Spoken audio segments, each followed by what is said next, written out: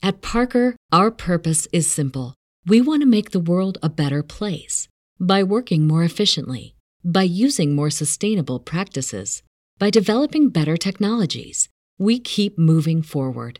With each new idea, innovation, and partnership, we're one step closer to fulfilling our purpose every single day.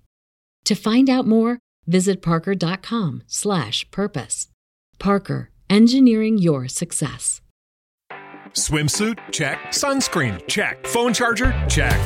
Don't forget to pack the 5-Hour Energy. It fits great in a pocket or carry-on, and the alert feeling will help you arrive ready for anything. Now get 20% off when you use code 5HETRAVEL at 5hourenergy.com.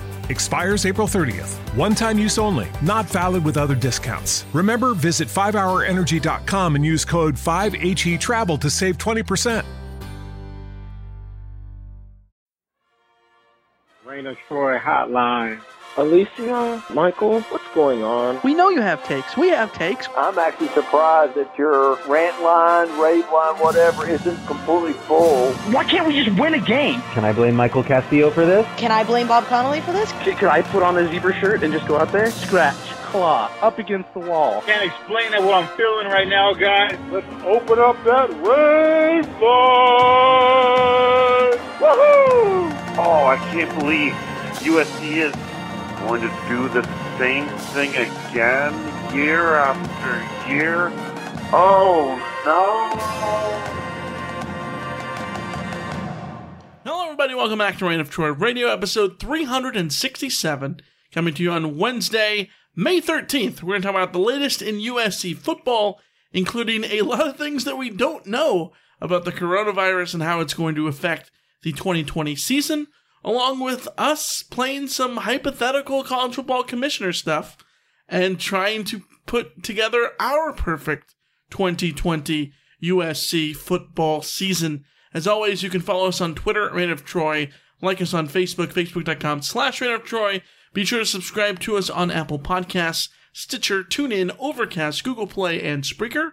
Our bonus episodes are on Patreon, patreon.com/Reign of Troy. Our email address is reignoftroy@fanside.com, and our phone number is 213-373-1USC. Second What's Brewing Show. From the Reign of Troy studio east in Phoenix, Arizona, I'm your host, Mike Castillo, joined along with my co-host, Alicia Dertola. Hello, everybody. Hello, Alicia. Let's get right into this thing. It's the middle of May. We missed an episode last week. There's been nothing to talk about, man. I mean, there's like little things to talk about, but also the same little things and the same big things that we don't know anything about. So, sometimes logistics get in the way of an episode, but also sometimes there's only so much to fill an hour of podcasting, and we now have enough to fill an hour of podcasting here today. But we're gonna come close for sure. Plus, we have so much more over on Patreon. Hey, look at that. Over on Patreon, patreon.com/Reign of Troy, where you can get all of our bonus content, including off-topic stuff, where there's plenty to talk about. We are binging Breaking Bad. We have reviewed... Yeah, who needs to talk about USC football when you got Breaking Bad to talk about? Exactly. We're looking back at Breaking Bad here during the Quar. In our Quar time, let's take it inside episodes over on Patreon, patreon.com/Reign of Troy. Get all of our bonus content for as little as $5.55 per month. For $10, you get to join our Slack channel and talk about USC football or otherwise as often as you would like. Alicia, not our normal setup here. We have our microphones on boom stands like we usually do. However, somebody left the clamps back in LA before we headed over here to the other Reign of Troy studio to record, which means there may be some weird audio sounds. We literally have the mic stands leaning against a wall. I mean, they're functional. I think it's gonna work, but we just have to make sure we don't touch the table or anything. No bumping the table, no moving the table. They are very, I have to say, somewhat very precariously balanced between a table and the edge of the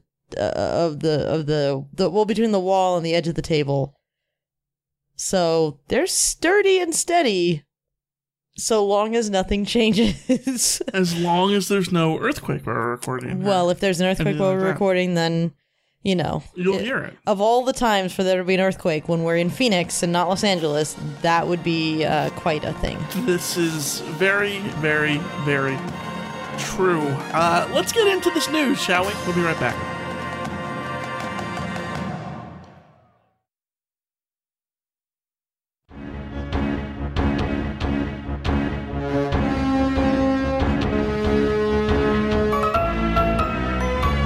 Alicia, while we wait for some actual concrete news about when the 2020 USC football season will open, there's been so much talk due to the coronavirus, COVID-19.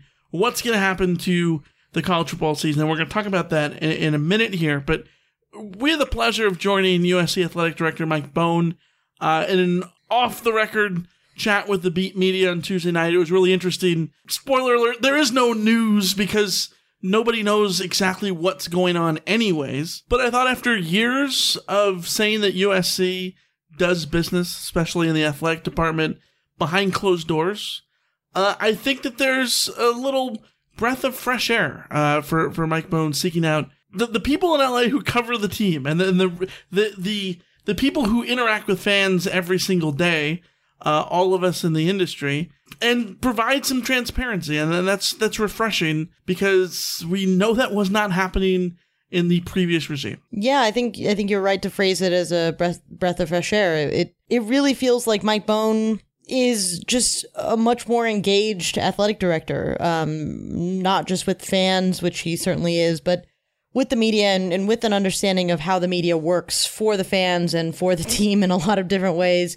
As much as we can be critical of the program, we're also the bridge between the program and the fans. So he seems to understand that. So it was good to be able to have that conversation with him. And, the conversation hit on a lot of different things, which obviously we can't really discuss because it was off the record. But you got a sense of who he is as a person, which is to say my impression of him is that he's very genuine.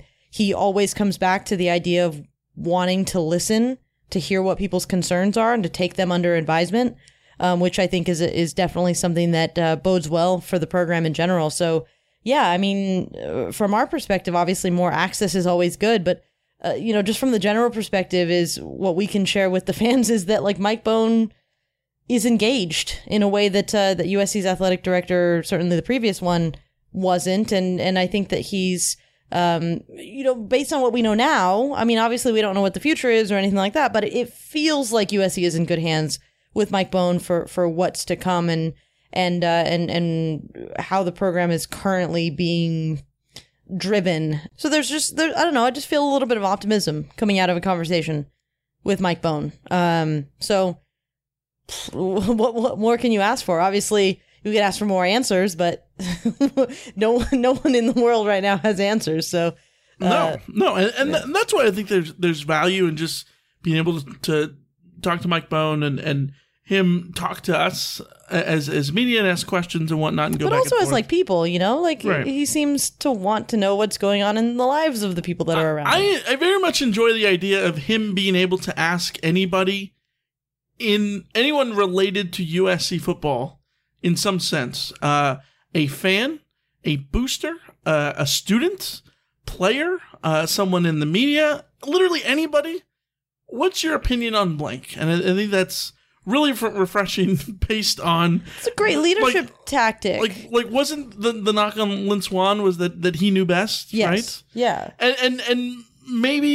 you could argue that Pat Hayden was a little bit of this... I mean, I think that Lynn Swann's approach certainly was less fruitful than Pat Hayden's approach, but Pat Hayden also had the air of he's the Rhodes Scholar and right. He knows better than everyone, Yeah, and Mike Bohn, like we've said, we think he made a huge mistake keeping Clay Helton around. So this isn't to say that his decisions have been flawless or anything, but it just comes with a sense of transparency that's refreshing. So. I also just want, like, and this is my constant frustration with being on Twitter, which being on Twitter is just a bad state of being in general these days, but like I have to be on Twitter. So one of my really frustrating things is everything can't come back to did he or did he not get rid of Clay Helton? Like, because if it's zero sum, then it's pass fail, then yeah, like okay, we all acknowledge what happened in December. Like we all know what happened. Right. He took his licking for that too. Like 100%. He took rightful criticism for that. We are now 6 months, 5 months. Well, because it was the start of December, so 5 months, almost half a year away from that decision. And in that half a year, we have had 1,000 other decisions that Mike Bohn has made. And the vast majority of them, to be frank, have been really positive for USC.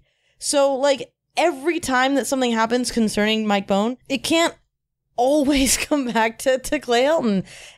You can take the things that he's done in the meantime and judge them on their own merits, while also knowing that there's always going to be an undercurrent of what happens with Clay Helton will ultimately define what goes on with Mike Bohn going forward. But I don't have to, we shouldn't have to preface everything with, he sucked about Clay Helton, but this is good. Both things can exist. That's my whole point. It's just exhausting at a certain point. Like, sure, but both things can exist, and like we said from the beginning, Mike Bohn's going to be defined by his actions. The majority of his actions have been good for USC. The one major one that most people are looking at as the ultimate definer is the one that really goes the other way. We've litigated that before, but there were extenuating circumstances to that whole thing. So let's just acknowledge that there's nuance, right? There's nuance. There is nuance here, but as you are want to say on Twitter, but I think there's no room for nuance on Twitter, dummy. I get that. Yes, I know. I set myself up for that. There's no room for nuance in USC football discussions. No, I get that. I think you're writing it off a little too easily. I think you just have to accept both things. You have to accept that Mike Bohn is doing so much to improve the the USC college football program, right? And at the same time, he's still riding with Clay Helton. Can we just agree that Mike Bohn is objectively a better AD in 8 months than Lynn Swann was over a couple of years? Like, objectively, is USC not improved? Yes. Okay. Again, we're rehashing this for... I don't know why, but whatever. I don't get it either. Yeah. So let's talk about potential schedule changes due to coronavirus. Again, no one knows anything at this point. But there have been rumors of a conference-only schedule. Any thoughts about that? Well, that was confirmed by Clay Helton. The Pac-12 is doing these webinars with the coaches. So on Monday, Clay Helton was part of the first webinar with David Shaw and Nick Rolovich from Stanford and Washington, respectively. Washington State, respectively. Yes, thank you. And one of the questions posed to Helton was about the possibility of a conference-only slate, and he said this is being discussed in Pac-12 circles. Absolutely. There's the sort of 9-game model. There's an 11-game model. Whatever it is, this is part of the discussion. So I wouldn't even call it necessarily rumors. I'd just say that there are discussions about this, which they're necessary discussions, right? We don't know what the college football, and this is something that Clay Helton reiterated multiple times, that we don't know what the shape of the season is going to be. But one of the potential shapes is not being able to play non-conference games and having to go ahead with a Pac-12 only schedule. So it seems certainly like a possibility, but it's also one that's going to be governed by what happens over the next 3-4 months. Yeah, and who knows what happens over the next 3 to 4 months. Case in point, the reports about USC and Alabama potentially not playing.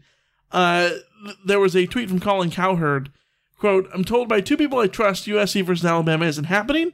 The Trojans came and practiced in LA potentially for several months. That's why Bama is already talking to other possible opponents. Not official but understood, feeling now that the Pac-12 football is in spring much more likely." I'm not sure where this comes from Colin Cowherd, besides him saying 2 people he trusts. Paul Feinbaum adds a little bit more detail into the Alabama side of that, saying that Alabama's talking to TCU. TCU opens their season on September 5th, the same day USC scheduled to play Alabama. They are scheduled to play Cal, TCU, in Fort Worth, 20 minutes down the I-30 from Jerry World. So that would seem to be an easy contingency plan if that game is to proceed, and if Jerry still wants to pay the money for that game to be in Arlington, and USC and Cal are not willing to play on September 5th, or unable to play at least on September 5th, that would make a lot of sense for Alabama. However, USC Athletic Director Mike Bohn shot that down on Tuesday night with a tweet.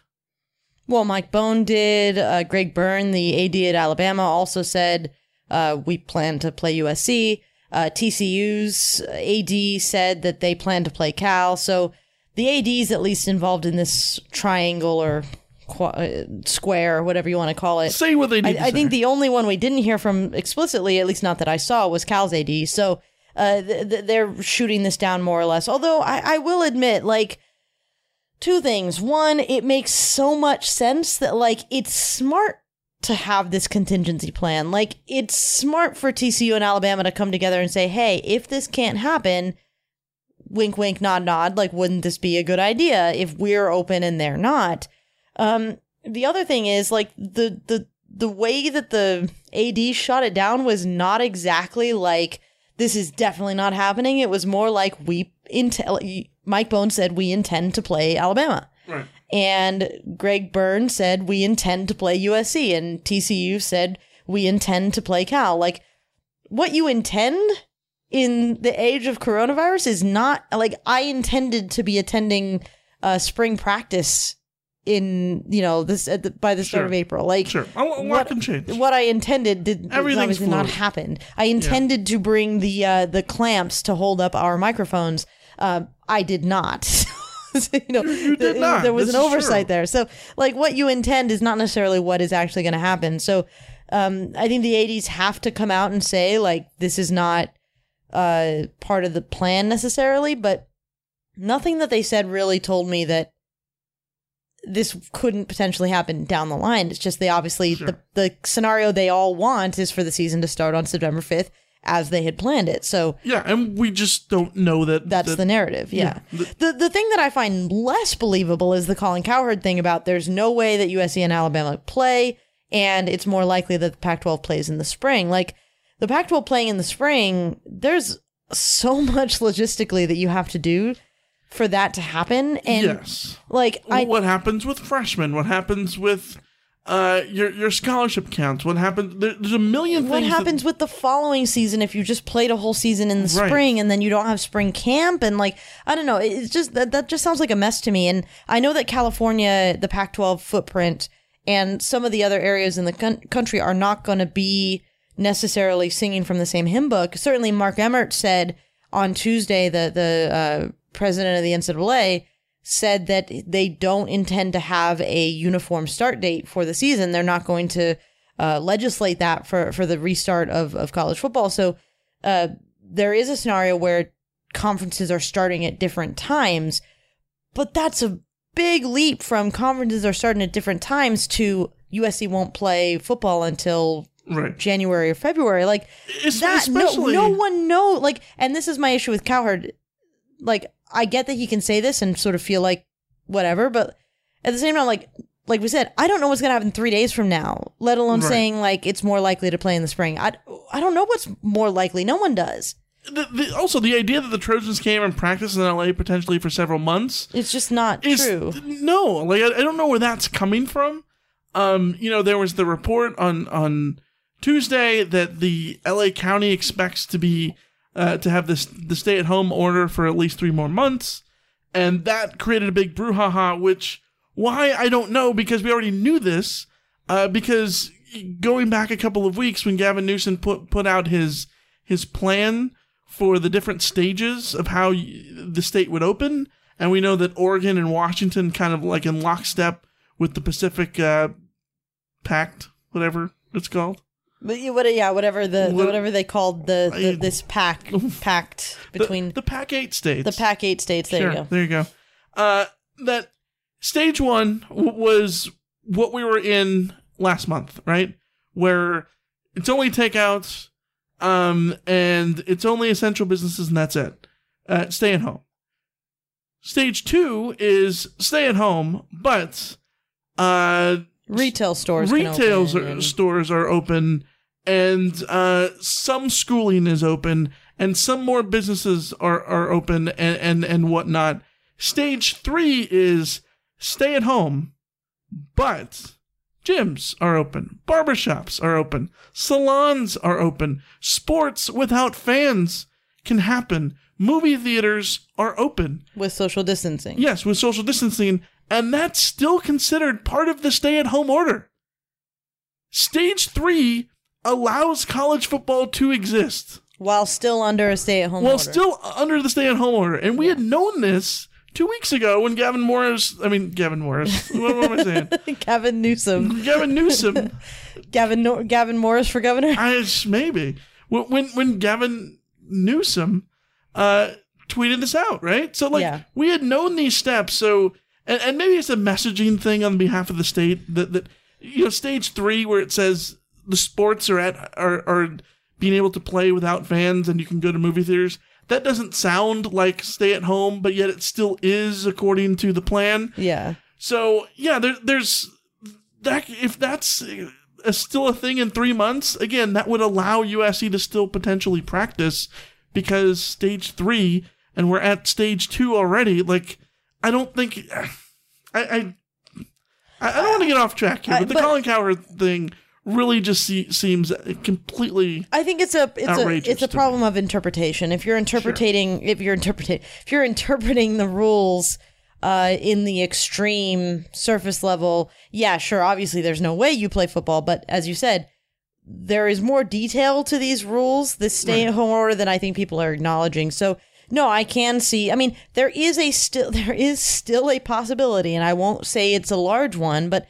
there is still a possibility that we get to August 1st and USC is kicking off fall camp. That possibility exists even with this 3-month extension. Right. Yeah. And it's not even an official extension, but this expectation that the stay-at-home order will still be in place through July. Well, if USC starts fall camp on August 1st, you can still potentially start the season on time on September 5th. Like, yeah, that's if we're in stage 2 until August 1st, then stage 3 goes into effect August 1st, you can have a practice. Yeah. Because Gavin Morris put it. Gavin Newsom. Dang it. Put it in the plan. But I think the thing that everyone needs to understand too is the reason why no one knows what's going on is because all of these things are so incredibly complex. Sure. The things that would allow USC to go back to practice are not the same things that would allow the NBA to be played or allow movie theaters to open or would allow, all of these different things. Like while everyone is on the same timetable, like everyone is also on different timetables, and it's going to be almost like a snowball effect of picking up data and information and testing and tracing and all the other things that come in treatment and all that kind of thing that comes. Like, we don't know how quickly any of this is going to progress. So to say that, like, the Pac-12's more likely to play in spring, I just think that's extremely premature. It's as premature as saying that the Pac-12 can play on September 5th, that USC can kick off on September 5th. Both of those statements are wildly premature. And I will say it right here. Anyone who's sure of anything at this point is lying. Yeah, yes. or misguided at the least. Maybe not lying willfully, but if you're sure of anything, then you're being a little bit bold, I think. Well, I'm going to tell you something I'm sure of. USC is going to have better hype videos. Yes. There. Does that count? Yes. We didn't do an episode last week, so we didn't talk about this last week. SC has hired Jake Brown to be the director of football video production, along with his assistant, Will Stout. Both of them come from LSU. LSU had a bunch of hype videos people liked. They promoted Joe Burrow. They promoted the Tigers and all that stuff. And everybody loved them last year. I don't know if they're for me. I'm not the biggest fan, but people love the things. If they make people happy, go ahead and do it. You didn't get the LSU hype videos? Okay. They were legit. Like, legitimately great. But I'm not saying that that I don't like them. I'm just they're not for me. They're not my. Well, they're certainly not marketed towards, like, you're not the target audience. No, I'm not. Exactly. Which is always something that is good to consider whenever you're considering something. Like, am I in the target audience? No. So maybe my opinion on this doesn't really matter. Right. But no, I think this is a bigger move than a lot of people. And it's, again, one of those things that you talk about being excited about the LSU video team coming to USC, and all of a sudden you get people coming out the woodwork going like, what if they need to win on the field? Like, this isn't how John McKay won national championships and blah, blah, blah, blah. It's like, guys, come on. Like, we're living in a modern age where we can look at this and say this is a positive step forward for the program. Hey, those stone tablets that John McKay promoted the program with, those things were pristine. Those things were legit, yes. I mean, this is the thing. I am looking for signs of ambition from USC. When I saw, like, this was the one thing, like, I wasn't, as much as I think the Todd Orlando hire could work out greatly, he kind of fell into USC's lap. But the hiring of Dante Williams, that was a sign of ambition to go out and make sure that they got him. Going out to get Vic So'oto was, I think, a good sign of ambition. Getting Sean Snyder, good sign of ambition, going and finding people who were available and then going out and making sure you get them, not just because your brother's sister's uncle knows them, but because they're actually legitimately good at their job.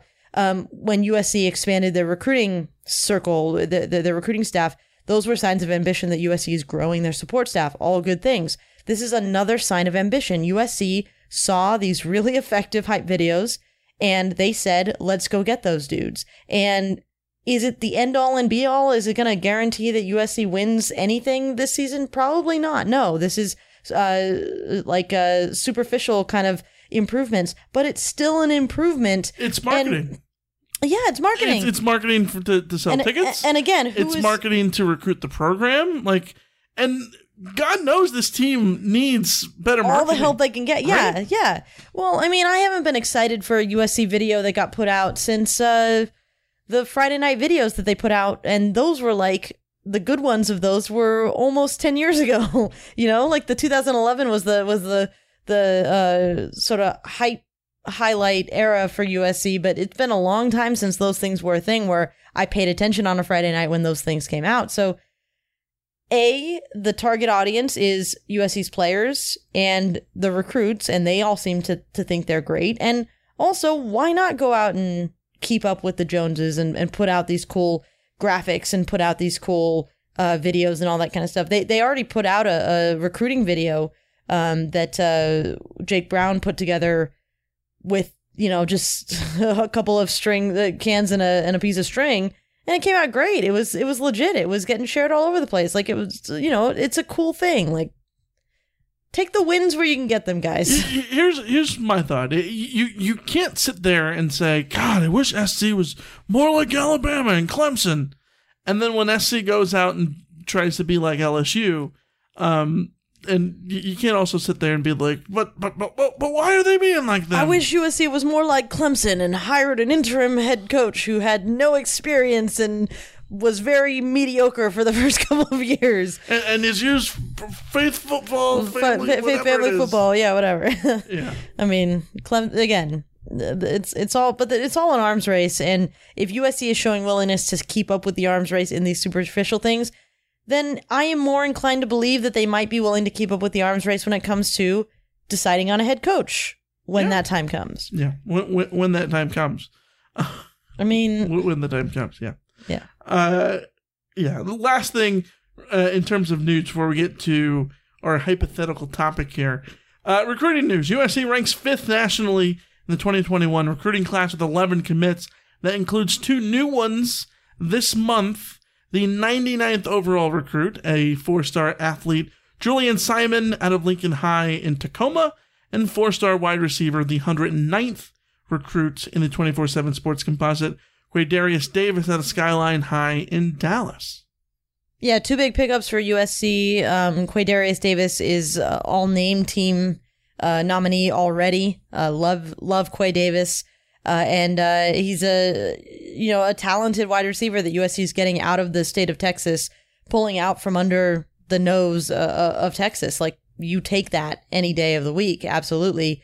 And then Julian Simon is an even bigger get. He's a top 100 athlete. He could end up being a linebacker or safety. He's kind of, what did you call him? Sua Craven's? Sort of, in the sense of the positions that the he plays. hybridity of him. He's just a super diverse, Because I was asking you, I'm like, athlete, what positions are we talking about? And you're like, well, he could be a safety or a linebacker or a receiver or a running back. I'm like, oh, he sounds like Sua Cravens? Yeah, he's just kind of an athlete, capital A athlete.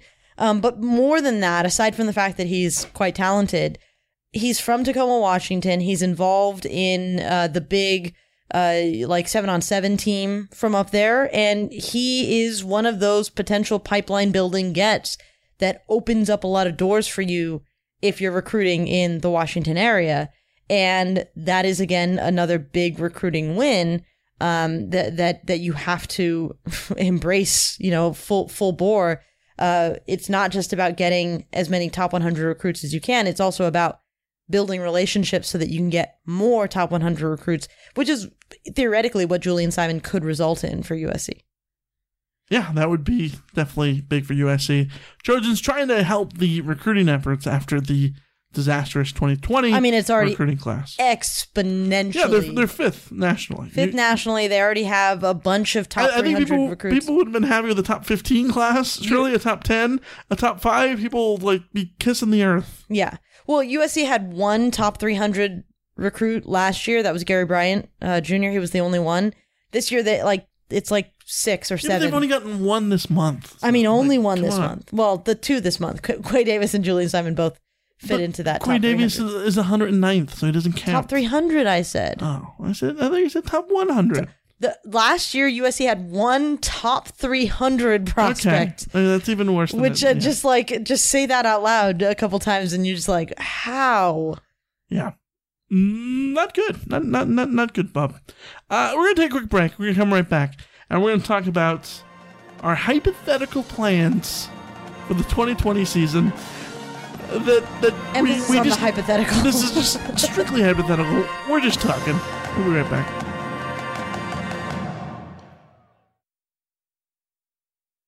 Alicia, put on your hypothetical cap. You got it?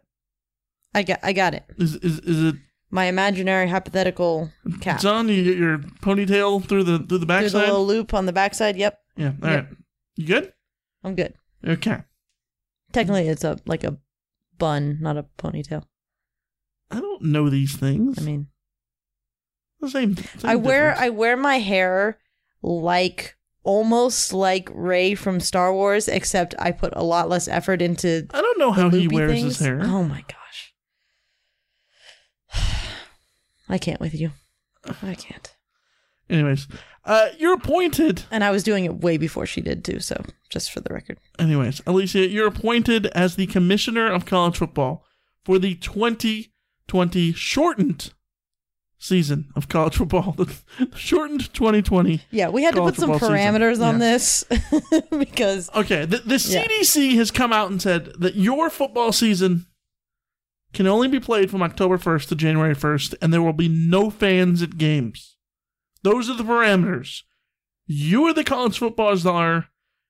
October 1st to January 1st, no fans. What is your season's format? You can be as practical or as fun and wacky as possible. Tell me all about your plan as czar. Well, I am a practical human, so I would try to come up with an actual czar scenario here.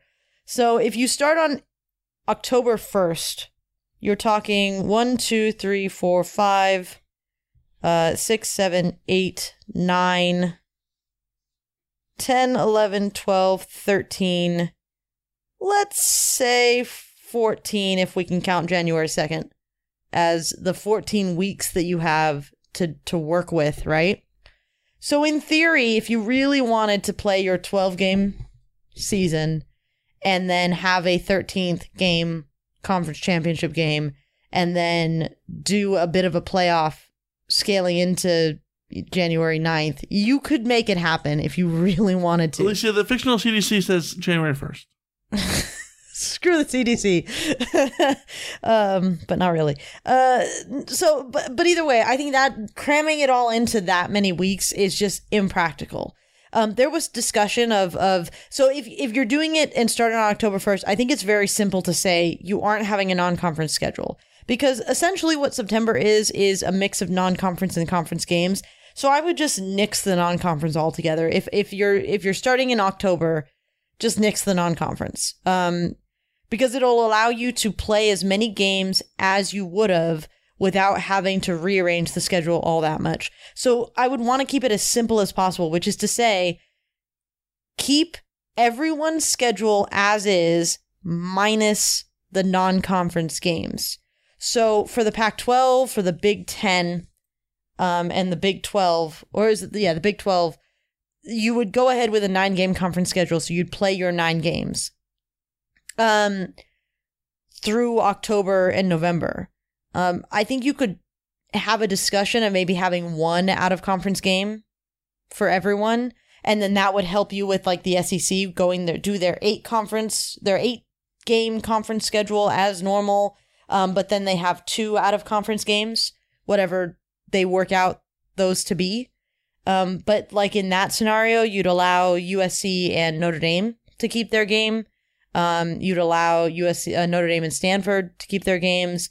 You'd allow BYU to keep some of their games. Like, I think you'd incorporate the independents a little bit more safely, and you'd allow at least some of those non-conference rivalry games to take place, and then you'd also be able to build in some other interesting non-conference, at least one non-conference game for everyone to get up to a 10-game schedule.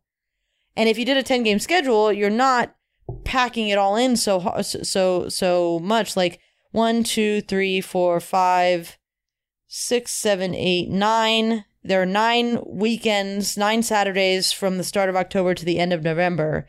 You could push it to the first week of December if you wanted to have a bye week in between there for everybody. The problem then comes to, when do you hold the conference title games? And I think you do that at the end of December. You just say, and not at the end of December, you do that on like the weekend of December 12th. Your season ends on December 5th. Unless you decide not to do that 10th game and just do 9 games for everybody, but I just think that's a little bit more complicated. And then you could host your conference title games on the first week of December, just like you normally would. And then play out in theory, if by December we're talking January, we're talking like things are semi-normal, we're in a state where we can start having... Again, the CDC says you can play.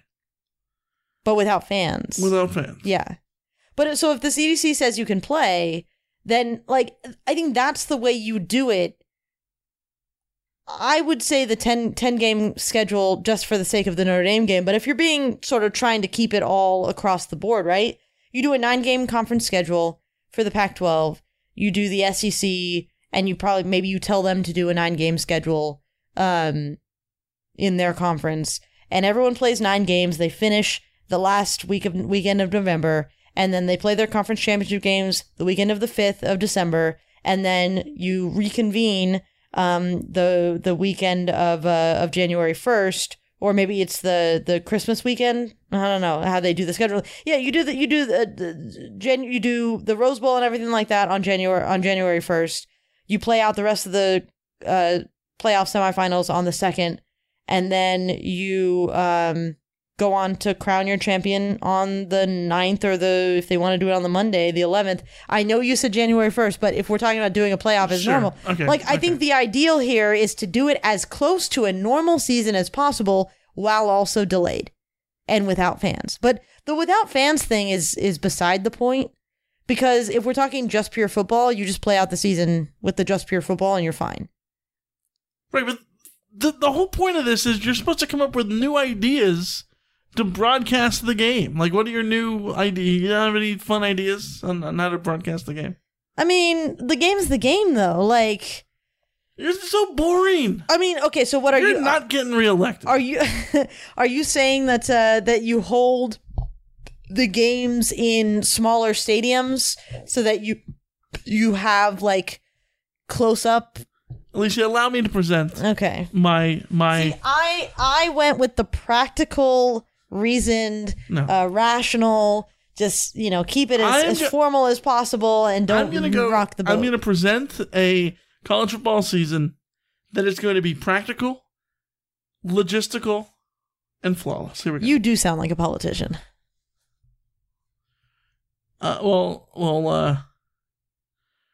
Ask not what your college football can do for you, but you can do for your college football. Alicia, here's what we're doing. We are doing an 8-game schedule in my sense of the 2020 shortened season. 8 games over 9 weeks. Week 1 is on October 2nd. You can start on October 1st, which is a Friday night. You can have Friday night games. October 2nd is that Saturday. That's week 1. This goes all the way through to week 9. There is a bye week. So week 9 is November 27th, the Saturday after Thanksgiving. 9 weeks. You have 8 games. What are those 8 games? 6 conference games, 2 out of conference. And you're saying 6 conference games? How do you do that? Well, here's the thing.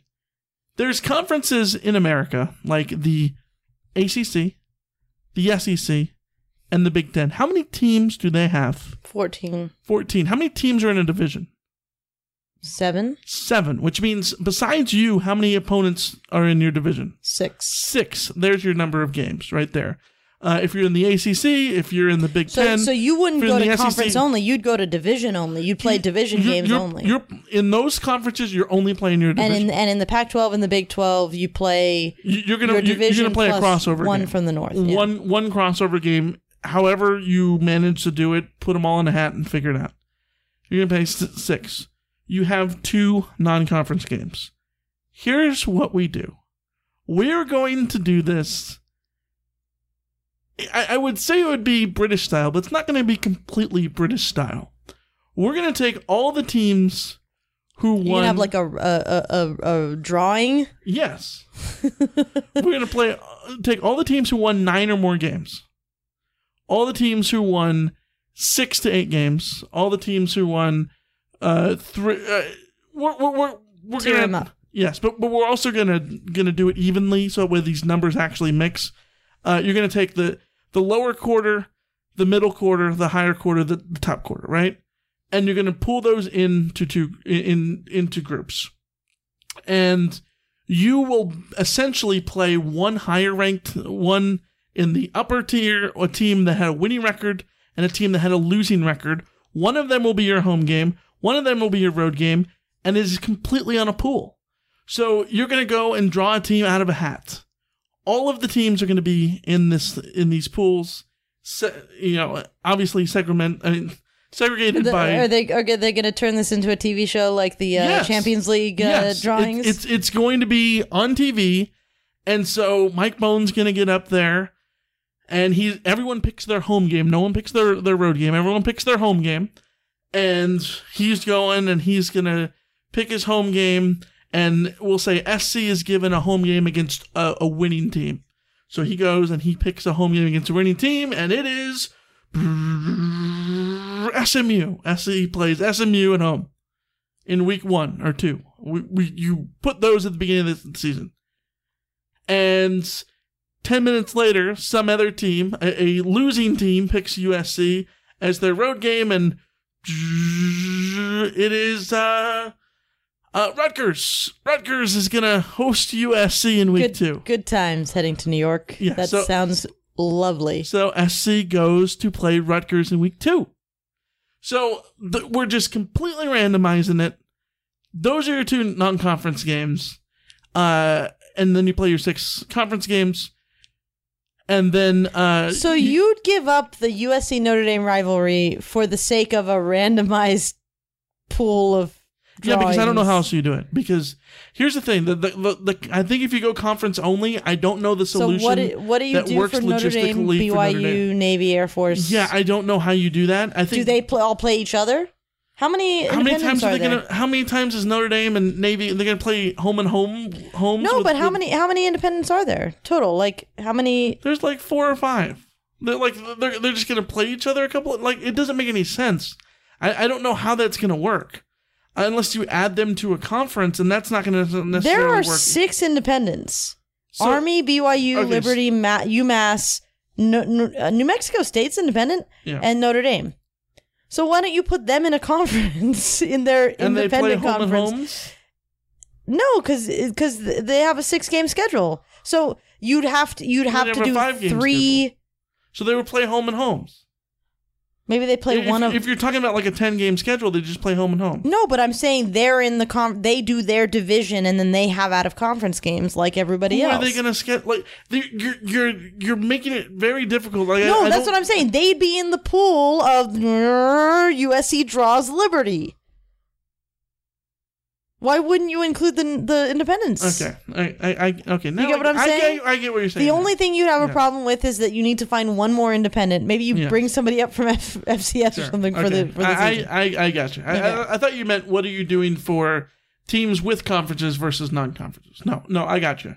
Yeah. You include the independents as their own conference. Yes, 100%. And you would have to have multiple home games or multiple games against like a home and home or 2 for those other independent things. Or you add BYU and New Mexico State to the Big 12. Let me finish my And then you add somebody to the Sun Belt. Let me finish. Okay. Sorry, go ahead. The point is, and yes, the independent becomes its own conference. They just don't keep a tally of the standings. Does that make sense? Yeah. So, yeah, you play 6 conference games, 2 non-conference games, which are random, and then you have that's over 9 weeks with a bye week in there. Then you have your conference championship games in week 10, which is the first week of December. You have a week off, and then Alicia, I hate suggesting this. You move to an 8-game playoff. It goes against everything that it goes against what I stand for. I am not a proponent of an 8-game playoff. I am not a proponent of automatic qualifiers. I am. These are things that I do not fundamentally believe in a normal circumstance. However, I think... Come to the dark side, Michael. I think if you're having a shortened season and you have limited criteria on how to pick the best 4 teams in college football, and you're only playing 8 games... I think you have an 8-game playoff, and I think you have an automatic qualifiers. So those last 3 weeks of December end up being your games. So December 4th is the Pac-12 championship game. I'm looking at the wrong date. December 5th, Pac-12 championship game. December 19th is the round of 8. December 26th is the Final Four. And the national championship games are on January 2nd. I like it. Do we both agree that the bowls are not happening? I think you could still have the bowls in this instance. You think so? Yeah. So, and then how do we get this as a better product on TV? Play at smaller venues. UCLA needs to play at Drake. Would playing at smaller venues actually make it a better product for TV on a football sense? Because I agree with you about the whole NBA thing, like treat it like you're in a theater thing, a soundstage. But I don't know that actually works from a football perspective. I don't know that it works from a football perspective, but I don't know that it hurts either. And the reason I say smaller venues is if it's viable. If you're UCLA, there's no need to play at the Rose Bowl. Play at Drake. Well, that what I'm saying? For schools that don't have their own stadium, yes. I would say play at a smaller venue just to save having to have your licensing with your contract with the Rose Bowl. Right. But like USC should still play at the Coliseum. And so in this instance, what I would do for the playoff games, I would hold the playoff games like the round of 8. You had all the playoff games I put in MLS stadiums. That almost feels like it goes against like Merca. Alicia, there's going to be no fans. That goes against everything we know is college football. I know, but also you have to understand that this is not going to be normal as it is. Right, but still, like, if I were a football player, I would still rather play at an empty Coliseum than an MLS stadium, than an empty MLS stadium. Like, if I'm like, I'd rather play, you know, at Bryant Denny or at DKR. Like, I would rather play at those empty stadiums than I'd rather play at an empty Jerry World than you can play a regular seasons there, but your big games, like, what are you hurting putting the national title game at Bank of California Stadium? What are you gaining from doing that? It's a smaller venue. You can film the game better. Can you? It's more intimate. Can you though? I think there's I don't here. know if football necessarily struggles from an intimacy problem when it comes to the cameras. I think like in the sense that you could like improve. Like, I don't think you can actually improve. Like for football, I don't think you can improve on that. I don't know that you can improve, but I think that, you know, the limited number of people who are going to be there, which we would assume would be media and friends and family, right? It would just be better in a smaller venue. I don't think that's actually true. Like, I get why you're saying it. I just don't think it's actually true. If you're going to have 1,000 people at a game. But either way, you're going to have an empty stadium. So, like, it doesn't really make a difference except for when you have 1,000 having people to transition all of these soccer stadiums to paint football fields on them. Like, that just doesn't seem... They already did it for the XFL. Like, you're not having to transition anything. I know, but it's like, it doesn't really... Like, what is the difference between holding a game at the Coliseum versus at the Dig? Like... I don't think you gain anything from having the football game at Dignity Health Park or whatever it's called versus the Coliseum in this scenario. Like, it doesn't make... I just don't get the point of fielding or having the game... But I don't get the point of fielding it at these MLS stadiums. Like you're net zeroing, so why go through the rigmarole of doing an MLS stadium when you can just have football stadiums right there that have locker rooms that are designed for football teams and all of that kind of stuff. That's the best argument for me, is that the football stadiums have locker rooms designed for 100-man squads. Yes. That's the best argument. Okay, so I win. I don't know if you win. I think my situation... I will better than yours. concede that your 6-game conference schedule with 2 games out of conference is very intriguing, even if I think that... As much as I would enjoy the idea of the randomizer, I don't think college football fans would embrace it quite as much as us soccer heathens. Wouldn't it be cool? I mean, it would be cool. And this is the time to do it because you wouldn't have to worry about travel. But I also think that they should do sin bins for targeting penalties. But they're called penalty boxes. But no, like if you're going to send USC on a road game to Piscataway on a whim, it's better to do it when no fans are in attendance or you're not screwing up anyone's travel plans. You know what I mean? I mean, sure, but like also... and also, in theory, it would create... It would create some sort of fairness. I think it goes to like this sense of like fairness over the randomizer. I mean, it wouldn't be entirely fair. No, like you, nothing is entirely fair. But like, I feel like you could end up with just as interesting matchups in a world where you allowed schools to negotiate with each other about who is going to play who. I get that. I just don't know how those negotiations happen. See, and that's the argument for the randomizer is that if we're creating new negotiations, like that's going to be very difficult on a short time frame. Yeah. But then again, randomizing and having all in a short time frame. If you're listening to this, let us know whose plan is better. Mine is simpler. Outline your thing. You got 1 minute. Make a final pitch. You play the college football season without conference games. You basically just X out September and play it as is.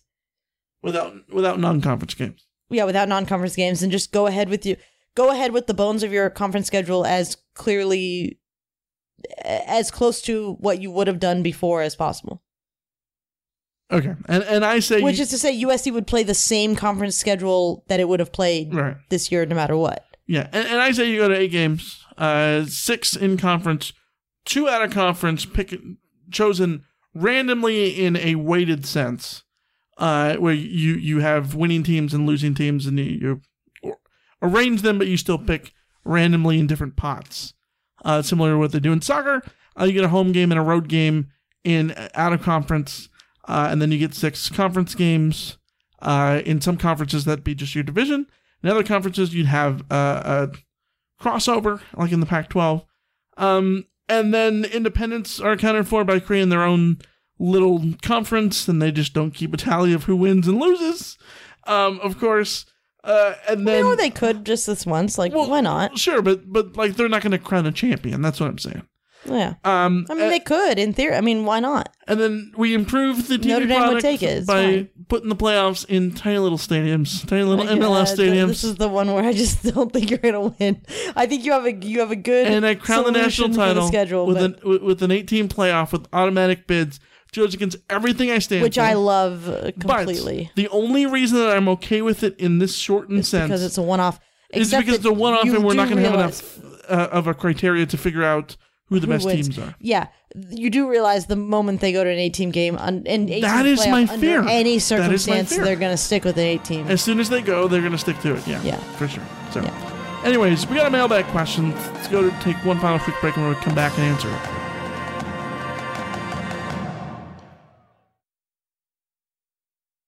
You've got mail. All right, listen, we got an email from Jonathan who says, "Hey guys," and he gives us 3 questions. Number 1, do you think USC will be able to land Corey Foreman? Short answer, yes. I do think that is possible. I don't think it's necessarily in the bag, but I think USC is in a pretty good position there. I think the crystal ball on 24/7 favors USC over Clemson, which he decommitted from. So that's a really good sign for USC. I think that given the recruiting momentum that USC has, it's certainly a possibility. Now, one thing that I think is going to be that we're not necessarily talking about with regard to Corey Foreman is obviously he can sign in December and or February, whichever he chooses. Like right now, the recruiting momentum is really positive for USC because they're getting all these guys and they have this revived staff and everything like that. But let's say that the season starts under any format and all of a sudden USC is falling flat on their face and it's increasingly clear that Clay Helton will be fired. We're changing the equation on Corey Foreman, for sure. Yeah, a lot can change. It leads to the second question, which is, will USC be able to finish with a top 5 class? Alicia, everything you just answered, you can just repeat that, essentially. Yeah, the especially when we're talking about USC is a top 5 class right now, and they are still in the running for a Corey Foreman and some other big time national recruits that they could still bring in.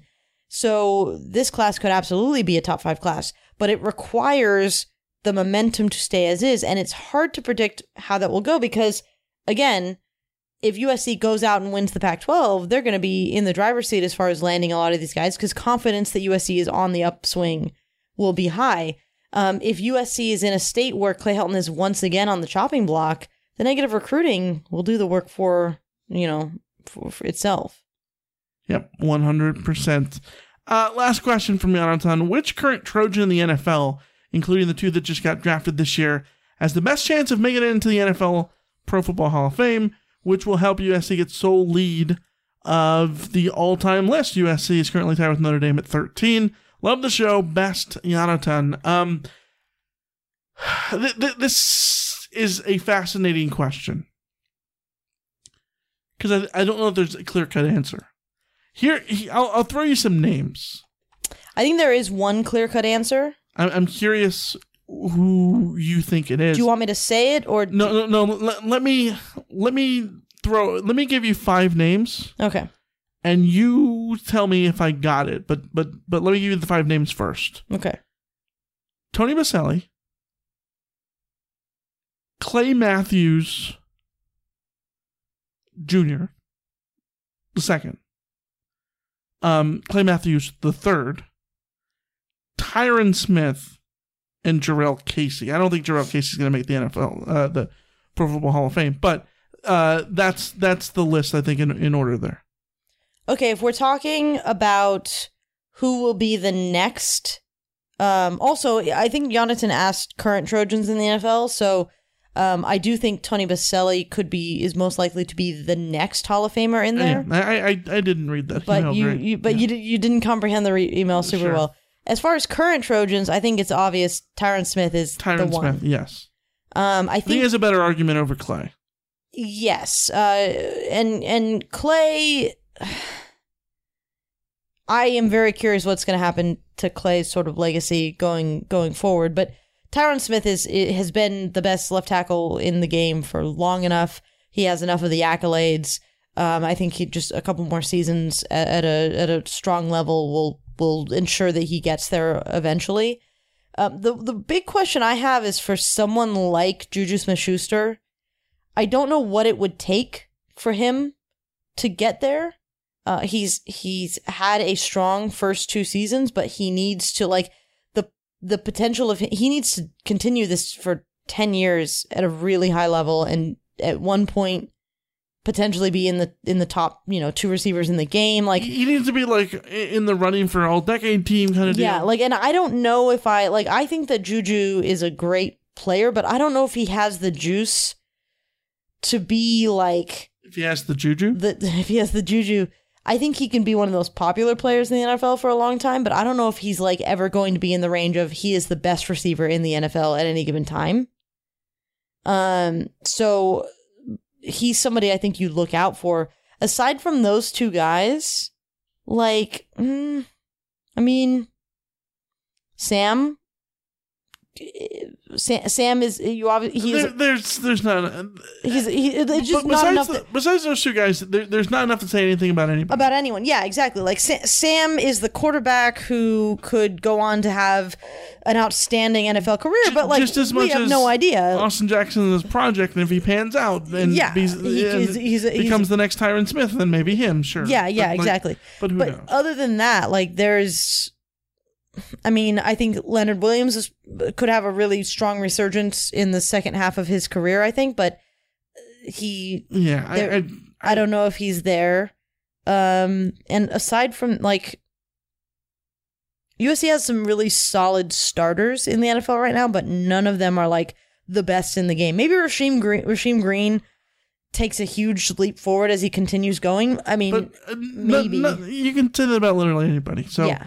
I think the answer is Tyron Smith. If we're talking current players, Tyron Smith or Clay Matthews III. Yes.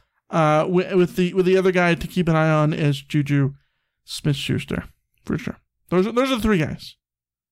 And if you're talking about the next to likely get in, it's probably Tony Baselli. Yeah, I think Tony Baselli is Tony Baselli and Clay Matthews II have decent arguments, but it'll just come down to the mood of the voters at a certain point.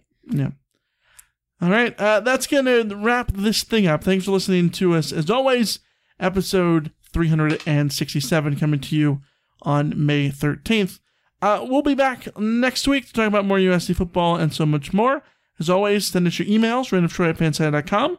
Phone number 213-373-1USC. Second What's Bruin Show. And you get all of our bonus content over at Patreon, patreon.com/rainoftroy. Alicia, you got a final word?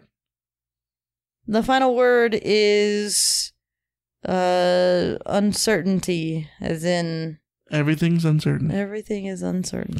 Everything's uncertain. Everything's clear when we look forward now. I don't know when football... uncertain. When will they play football ever again?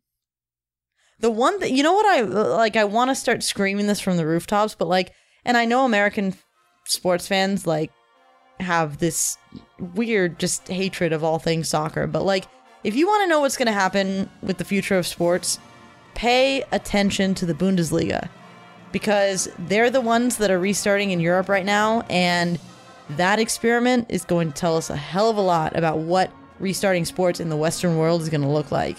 The Premier League is going to come down the line too. Like, those things are going to restart before the MLB does, before the NBA does. So, like, pay attention to these things. 100%. Thanks for listening as always. We'll see you next time. See ya. See ya.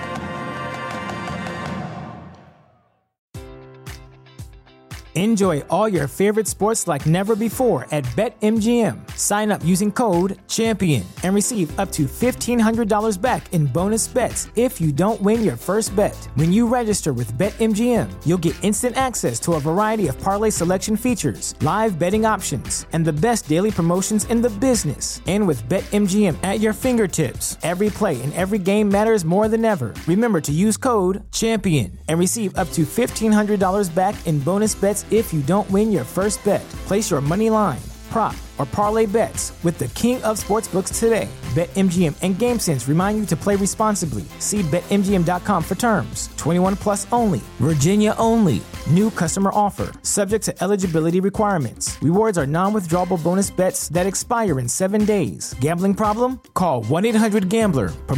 Promotional offer not available in Washington, D.C. At Parker, our purpose is simple. We want to make the world a better place by working more efficiently, by using more sustainable practices, by developing better technologies. We keep moving forward. With each new idea, innovation, and partnership, we're one step closer to fulfilling our purpose every single day. To find out more, visit parker.com/purpose. Parker, engineering your success.